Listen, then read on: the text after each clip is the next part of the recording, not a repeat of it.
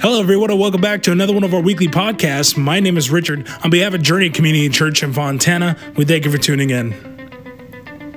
Last week, we looked at 1 Peter chapter 2, verses 4 through 10 with Pastor Brian, and we discussed how we are to praise God in everything that we do, from the moment that we wake to the moment that we lay our heads to rest. This week, we're going through 1 Peter chapter 2, verses 11 through 17 with Pastor Brian, as we discuss a hot topic in our current day, obedience to the government.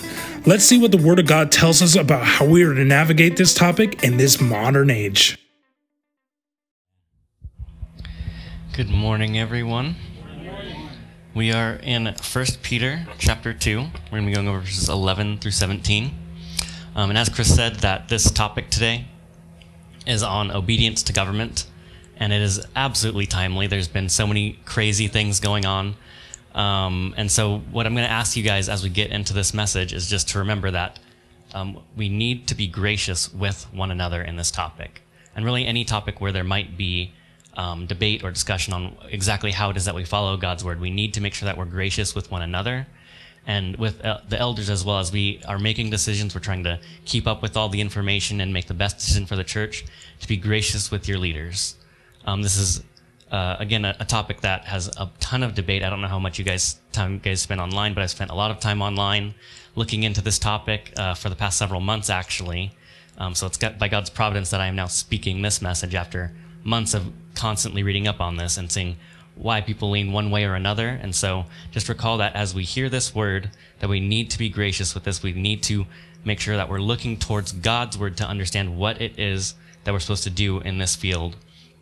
And one thing I want to remind you guys again, as before we get into this, we are God's people. We are called to be obedient to Him. And what we're going to see here is that God, in our obedience to Him, has called us to then be obedient to other people as well. And so we cannot see that being obedient to other people is somehow being obedient to God when He has called us into obedience to authorities. And so let's go ahead and read the passage and we'll get into it.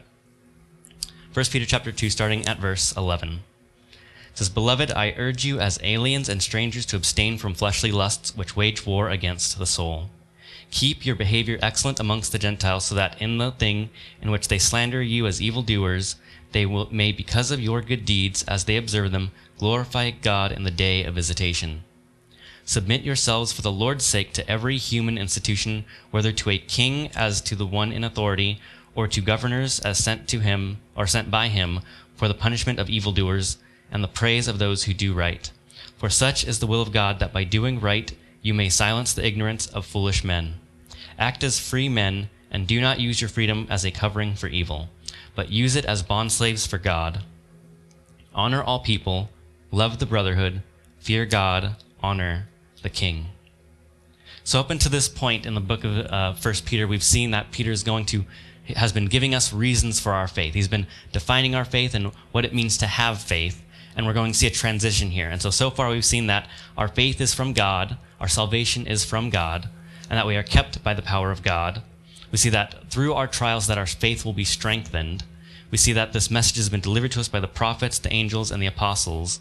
We see that God is going to continually sanctify us, this process of our minds being renewed, pushing out the old lusts of our flesh, and then putting on the holiness of God. And this is a continuous cycle. And that through all of this, we are called to have hope, reverence, love, and praise for our God. And so Peter has given us this kind of foundation of our faith, what it is to have faith. And now he's going to transition into this area where he's going to give us a real-world application of this faith. How is it that we're meant to behave in a world now that we have this faith? And so what we're going to see here is that he has called us to have excellent behavior amongst all people, and that excellent behavior continues over into the realm of government, and that we do this not because of who the government is or because of who people are, but because of who God is. That our desire above all else is to serve God and to give Him glory. And so that is why we are going to be obedient to those who are put in charge of us. So let's go ahead and go back to verse 11. This is where he's going to tell us to have excellent behavior. It says, "Beloved, I urge you as aliens and strangers to abstain from fleshly lusts which wage war against the soul." And so here Peter calls us aliens and strangers, and that is because we are not of this world. We are of the kingdom of God. And so first and foremost, our citizenship is in heaven with God. And as we are passing through this world, even though we might have citizenship in one nation or another, that our citizenship there is not the first citizenship we hold on to. The first citizenship we hold on to is in the kingdom of God. And so we are called aliens, we are called strangers, we are called sojourners on this earth. And think of it this way, if you go to another nation, you're going to be really careful to follow their laws because you don't know exactly how their justice system works, and you really don't want to be caught up by a law in a nation that is not your nation. And so the same is true for us as we are sent into this world by God, citizens of his kingdom. He's saying, you are in a land that is not mine. So we need to make sure that we are on our best behavior here, making sure we're obeying the commands of the land to make sure that way our testimony is not corrupted by our deeds. Philippians 3 verse 20 through 21 says, "For our citizenship is in heaven, from which we eagerly wait for a Savior, the Lord Jesus Christ, who will transform the body of our humble state into conformity with the body of his glory, by the exertion of the power that he has, even to subject all things to himself." And so we see that our citizenship is first and foremost in heaven. We are strangers here, and so we are going to be obedient because of that. And so Peter tells us to abstain from the fleshly lusts which wage war against our soul. And so we've seen this over and over again from Peter. He's telling us to get rid of these old things, get rid of the old lusts of our flesh. These things aren't helpful to our testimony. They aren't helpful to our obedience to God. And he adds here that they wage war against our soul. And we need to understand what this means. Because when we sin, we need to recognize who it is we are sinning against. And I want to bring up King David as an example of this. You see, King David sinned. He committed adultery with Bathsheba. He conspired to cover it up. And when that didn't work, he conspired to kill Uriah, which was Bathsheba's wife. And so all of this sin that he committed, he is confronted by Nathan. And when Nathan confronts him and shows him that he is a sinner, he says this in 2 Samuel chapter 12, verse 13. "Then David said to Nathan, I have sinned against the Lord."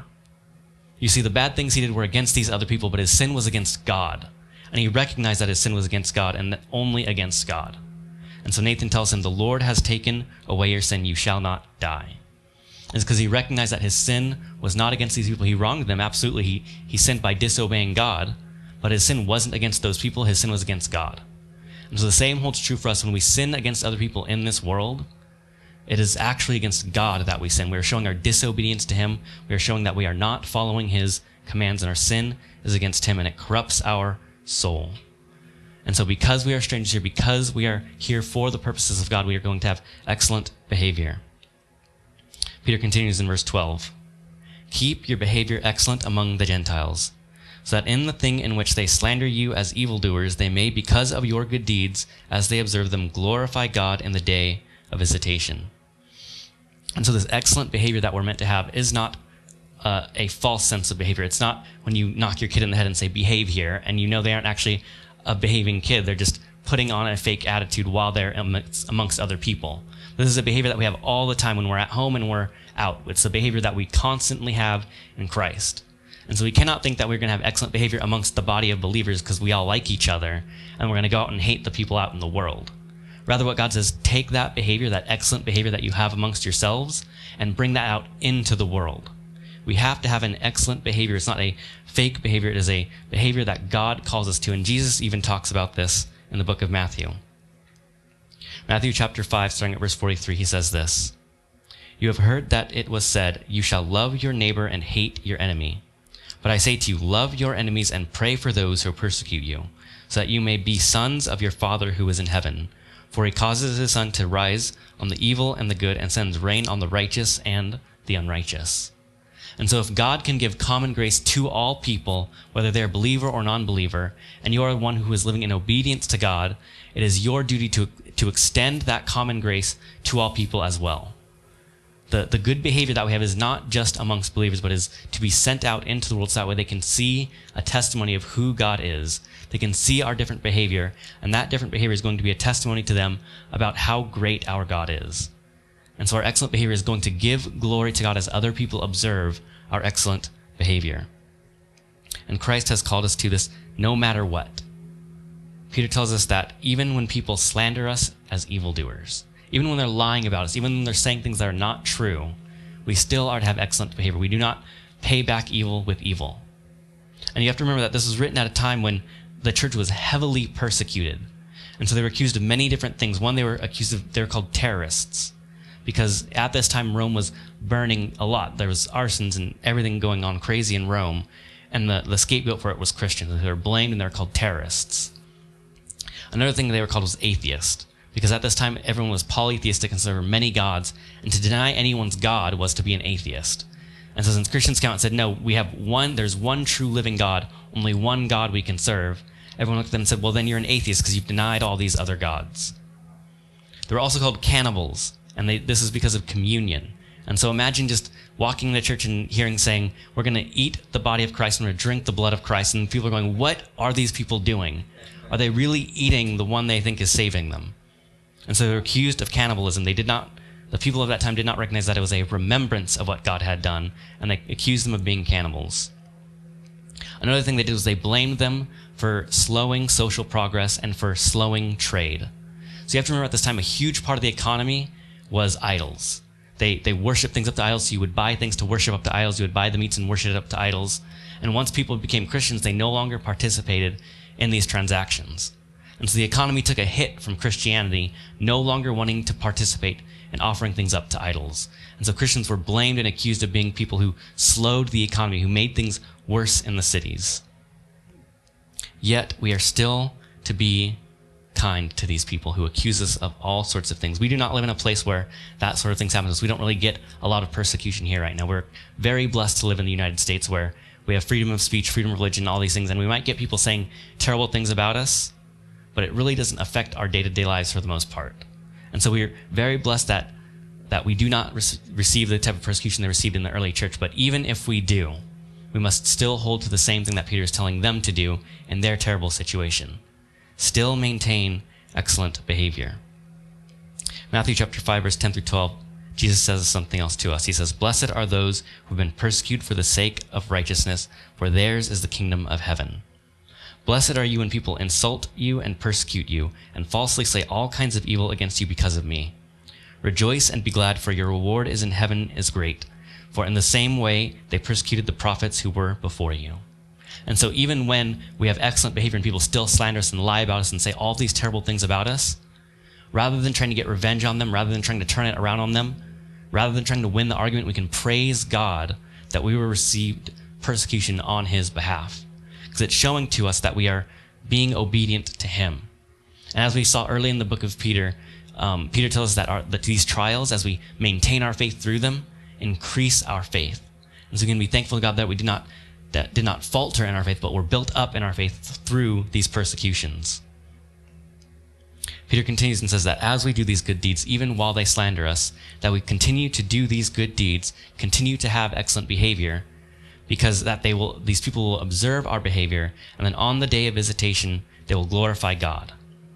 Now, there are two different days of visitation that are possible for all people. One is for believers, one is for non-believers. And so for the believer, the day of visitation is when you become a Christian, you are indwelt by the Holy Spirit, you have faith in God, and what's going to happen is they're going to look back on the faithfulness of the people who were maintaining this excellent behavior because of who their God was, and they're going to thank God for it. Because what you did is you became a witness to them of how good God is, and God has used you to bring them to himself. And it's like how we greatly honor and respect the apostles who wrote the scriptures for us, even though they were persecuted to the point of death. And we are thankful to God that they were willing to serve God in this manner, because now you and I, 2,000 years later, can read the words they wrote and know who God is.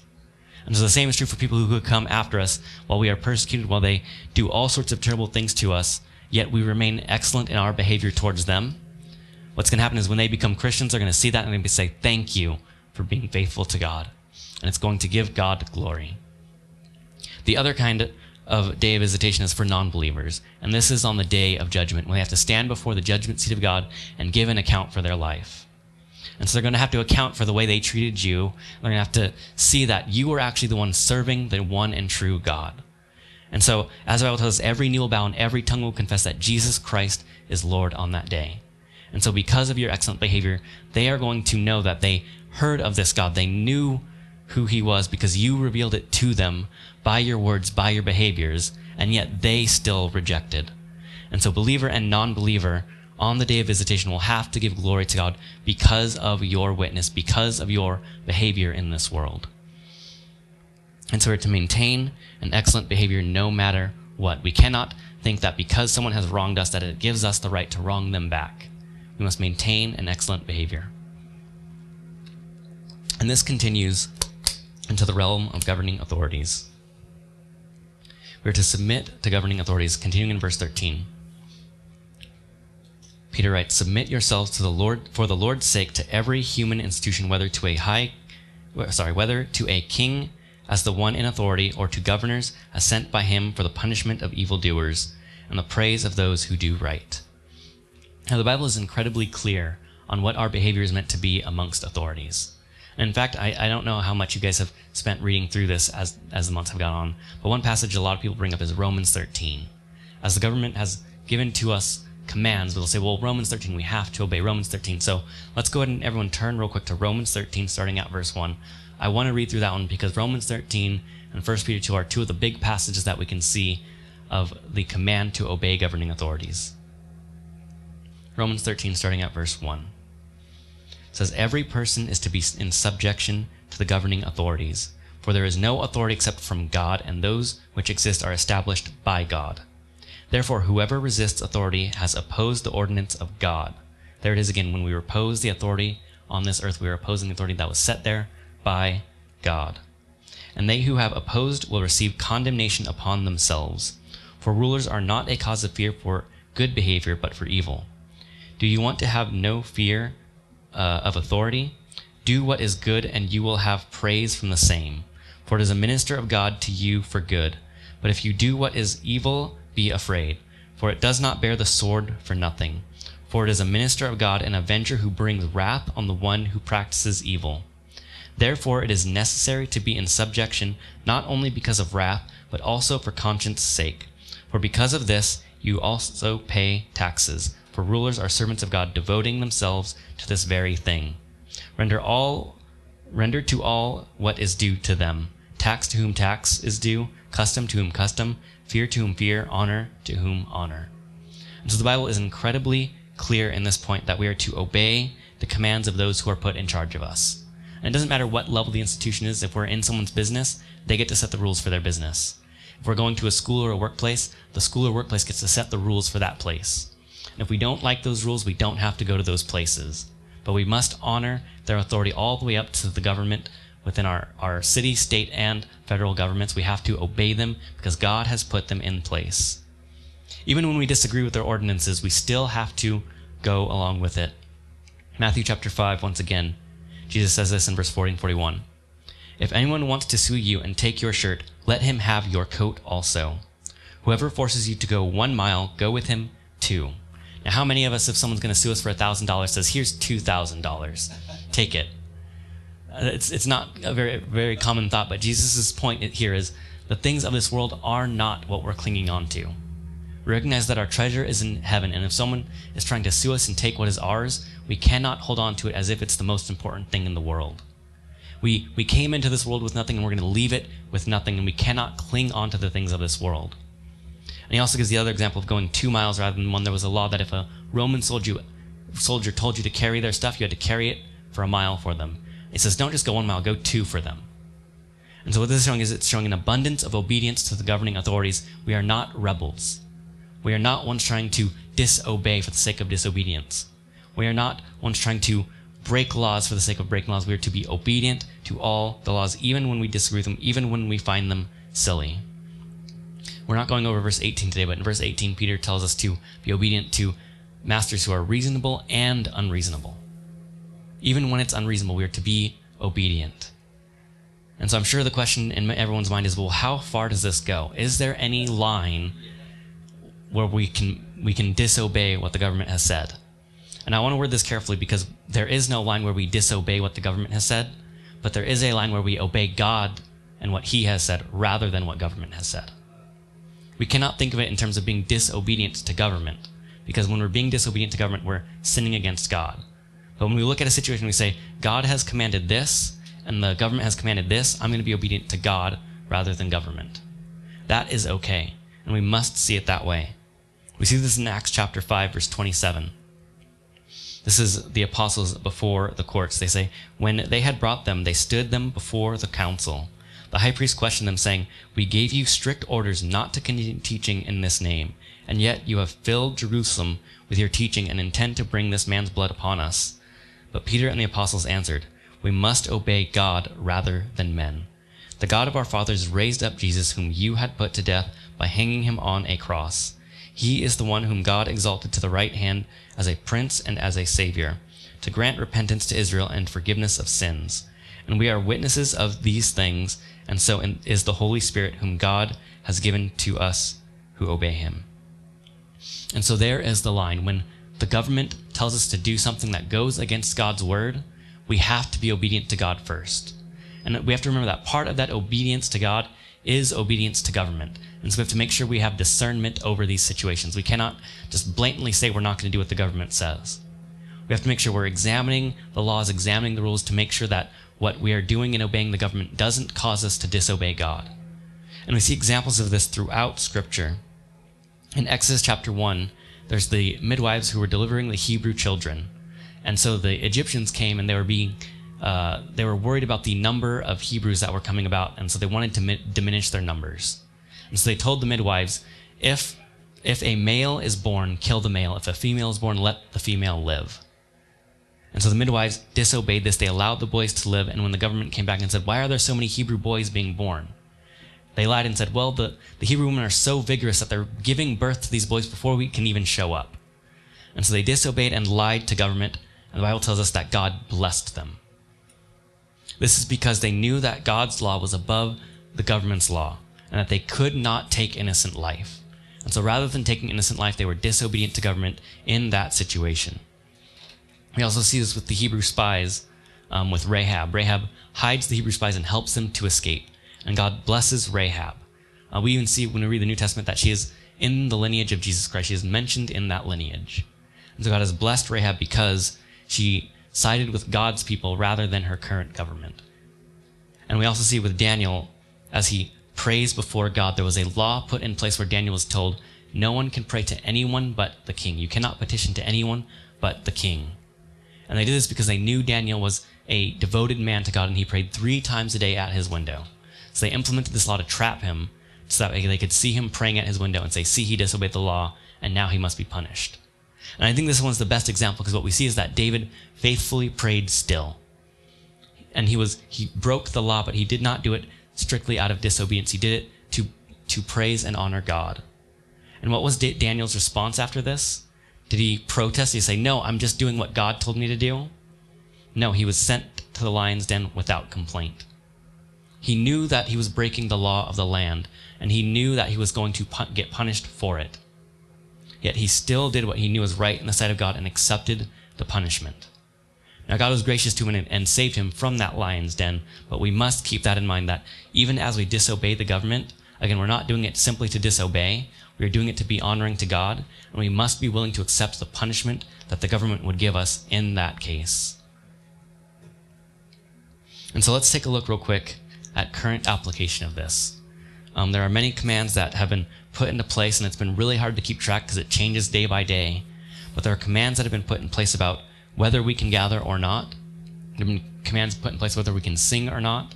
And so what does the Bible say about these things, and what is our stance here at this church? And so first I want to show you that God has first given the authority of the church to the elders, not to the government. That there are different realms of authority that God has mandated. Government is one, and church is another.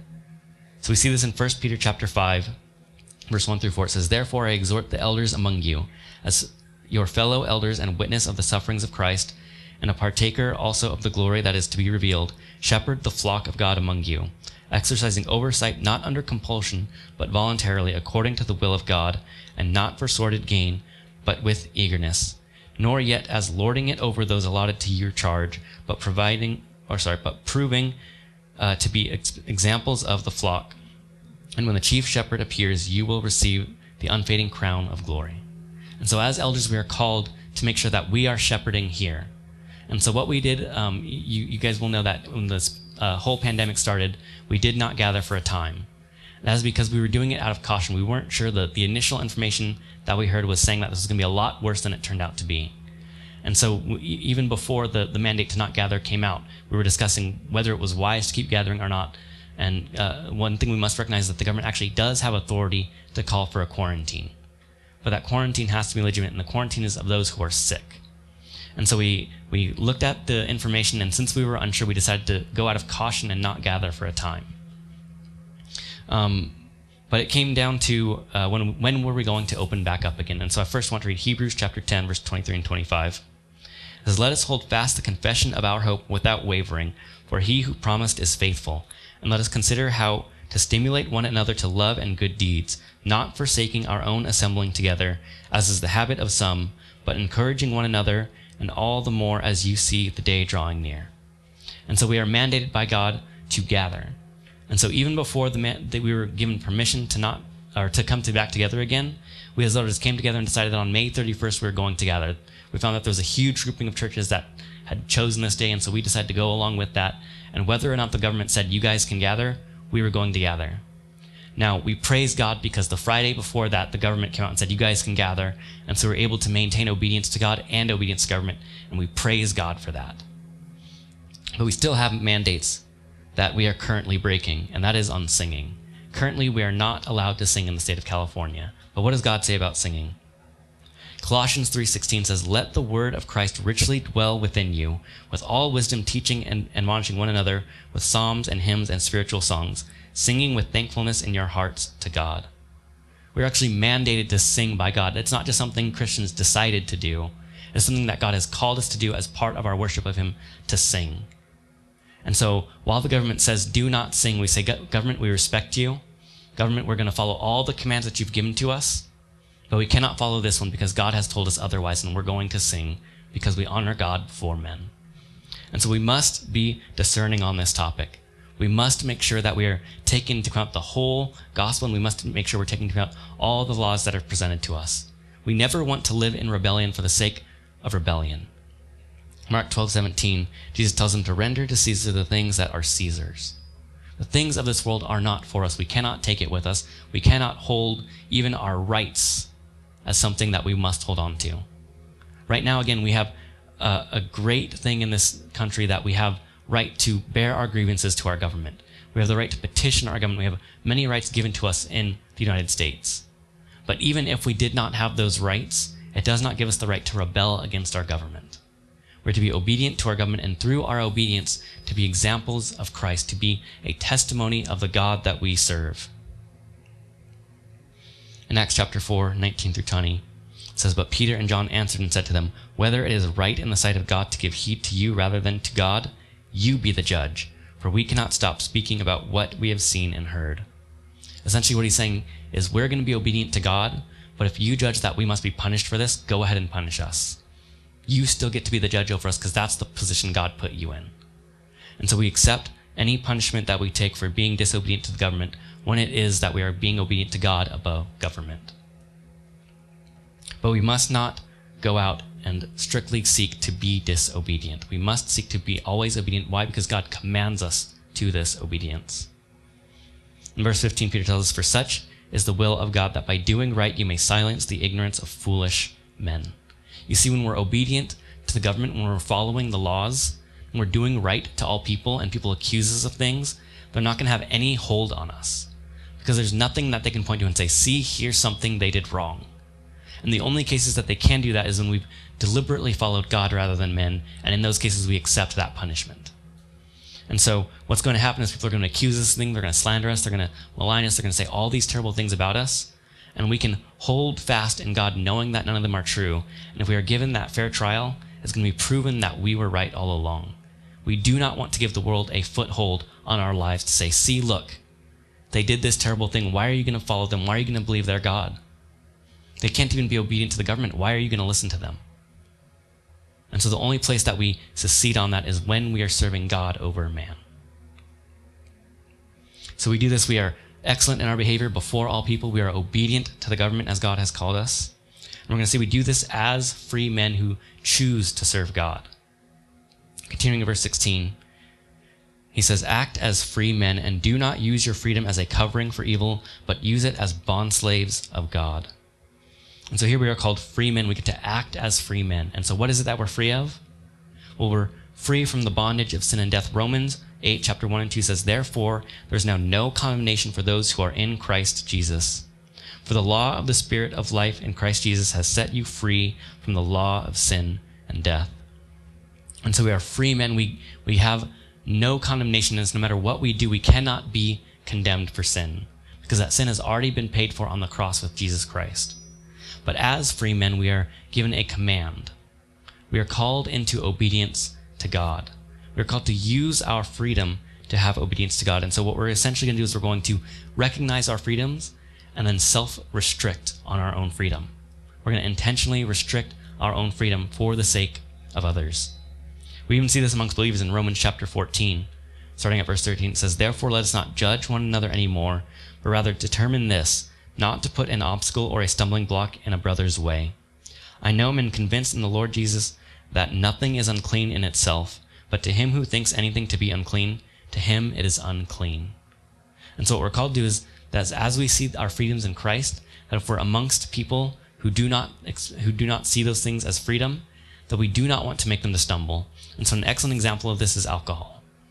There are many people within churches that think it's okay to drink, and there are many people in churches who think it's not okay to drink. And so those who are thinking it's okay to drink are the ones who experience that freedom, and they're called the stronger one in the relationship, and the one who is weaker is the one who does not think it's okay to drink. And so the stronger is told, do not drink around those people. Do not force them to drink with you. Do not make them stumble. And so when you're amongst those people, you restrict your freedom and say, okay, I'm not going to have any alcohol around these people because they do not feel comfortable with it. But while I'm off with other people who are experiencing that same freedom, I can have a drink, and as long as I know that the Bible has simply called us not to drunkenness, and does not actually have anything wrong with having a drink, then we're okay. And so that's what it's like. We need to make sure that when we're around people who do not experience those same things or feel restricted by certain aspects of their conscience, that we do not cause them to break their conscience. And so the same goes into the world. We do not want people to stumble because of us. We do not want to be a bad testimony within the world. And so Peter says, do not use your freedom as a covering for evil. We do not want to say, well, I'm free in Christ, I can do all things and I have no condemnation, therefore I'm going to go out and sin, because I know God's going to forgive me of it. We cannot do that. Romans 6 verse 15 says, "What then? Shall we sin because we are not under law but under grace? May it never be. Do you not know that when you present yourselves to someone as slaves for obedience, you are slaves of the one whom you obey, either of sin resulting in death or of obedience resulting in righteousness?" And so now that we've been freed from sin, we can choose who our obedience lies with. And so we can choose to be obedient to sin, or we can choose to be obedient to God. And that's going to show who our true master is. And so we must choose obedience to God. We're going to restrict ourselves going towards obedience to God to honor God, who is the one we want to serve. And so we use our freedom not to go out and do evil things, but we use our freedom as bondservants of Christ. A bondservant is someone who chooses service. So now that we've been saved, now that we have the Holy Spirit, now that we've been freed from our sins, we're going to choose to be bondservants of Christ, to use our lives to reflect his glory, to point people to him in word and deed. And so Peter says in verse 17, this is how we do this. We honor all people, love the brotherhood, fear God, and honor the king. And so what does it mean to honor all people?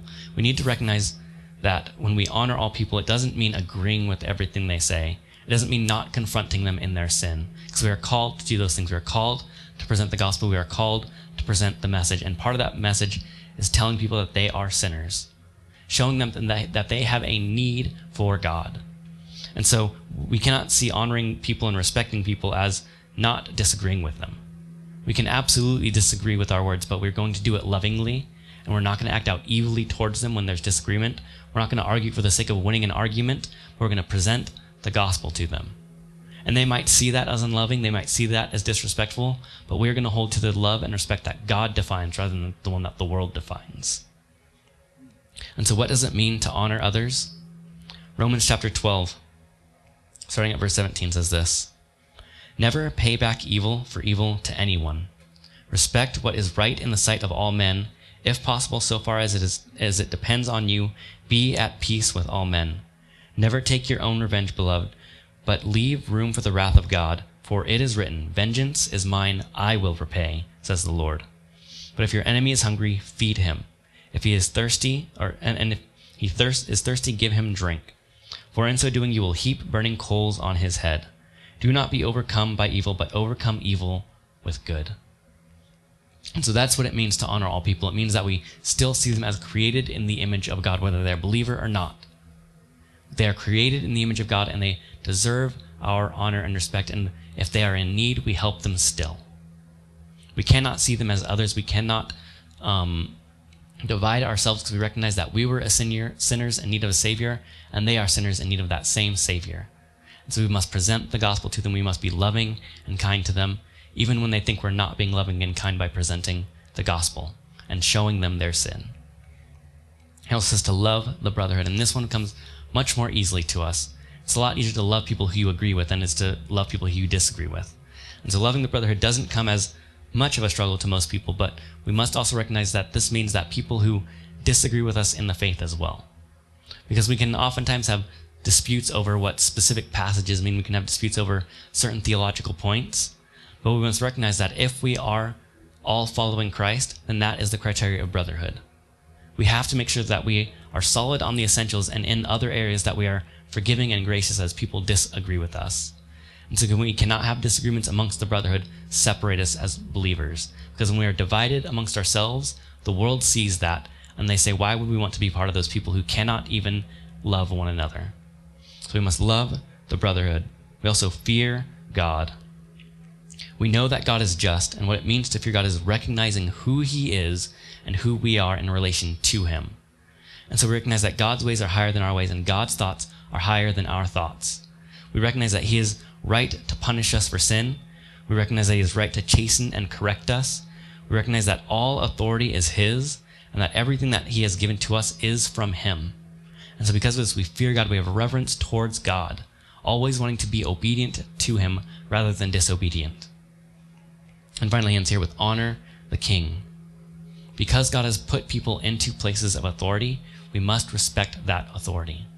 Even when we disagree with it, even when it seems like they're causing us to do silly things that we think are ridiculous, we still must honor their place of authority because God has put them in those places. And what we see throughout history is as people stray away from God, kingdoms fall. So secular kingdoms time and time again are going to crumble, and the people who maintain throughout those times are the people who are faithful to God. And so we know that as time continues, the United States might not always be here. There's a lot of concern over how people have begun to behave amongst each other, how the left and right have begun to attack each other. We see riots in the streets, we see disagreements, we see just crazy things happening in our world right now, crazy things happening in our country. But we must remember to always honor the king, no matter what. Even if the rights that we so greatly enjoy today are taken away from us, we still honor the king, because by that we are giving a testimony of who our God is. And so out of an abundance of our obedience to God, because of who he is, we're going to be at peace with all people. We're going to be at peace with our government. We're going to submit ourselves because of who God is, because we want to give him glory. And as we close, I again want to just discuss a little bit about our current situation in the United States. Once again, there's been mandates given to us because of the pandemic that we're going to do our best to follow those commandments because God has put those people in place and they're giving to us ordinances. And so that's why we're gathering outside. I'm a little sweaty right now, but that's okay because I still get to present the gospel to you, and we can be both honoring to God and man in gathering outside. And so we're going to do that as much as we can. And when the government tells us to do things that cause us to be disobedient to God, we're going to say sorry, but we have to be obedient to God first. And so what we must recognize is that we have a great privilege in the United States, that we are able not only to vote on laws, we are not only able to vote for representatives, but we ourselves are able to become those representatives. We have a great privilege in this nation to be those who are in governmental authority and to influence our government towards Christ. And we cannot abandon that right. While we have it, we must hold to it. And we can thank God that we have the ability to petition our government to say, hey, what you're doing here is not okay. And we've seen that with churches taking these laws, taking the government to court. And that is not them disobeying God because they're following the law of the land. They're petitioning the government as the government has given them the right to do so. And so while we have the rights that we have in this country, let's fight for our freedoms while we can. But even if we lose that fight and those rights are taken away from us, we can praise God for who he is and maintain our obedience to government. Let's pray. God, we thank you for all that you have given to us. God, even when we read certain passages and we find ourselves in disagreement with them, as God, I very much have that American spirit of no one's going to tell me what to do. But God, then I go, God, you're the one that gets to tell me what to do. And you say, okay, now go be obedient to those people. And so God, I must submit to you first, above all else. And as you've called me to submit to others, I must submit to others. And so God, we thank you for the laws we currently have in this nation. We thank you for this place. And we pray that, God, there would be a revival in this nation towards you. That through all this chaos, we would be salt and light to this world. That they would see how great you are. And they would see that we would continue in our obedience to you, God. God, we pray even as we see scriptures that kind of make us struggle in our way of thinking, God, that we would, instead of saying that the Bible is wrong, say, God, that we are wrong. We must change our way of thinking to conform to your way of thinking, God. God, help us to be obedient. Help us to be discerning over these matters. We want to honor you above all else, God. And so we pray and we discuss and we look at how we can be obedient to all of your commands, including obedience to government, God. And I pray that you give us strength and courage to endure the coming days. You give us strength and courage to endure the upcoming elections and whatever might transpire between here and now. And God, we pray that there would be a great revival in this place, that people would see this chaos and they would look at Christians and say, there's something different about those people. There's something different about their behavior that makes me want to follow after their God. I pray that we would be those people. In your name, amen.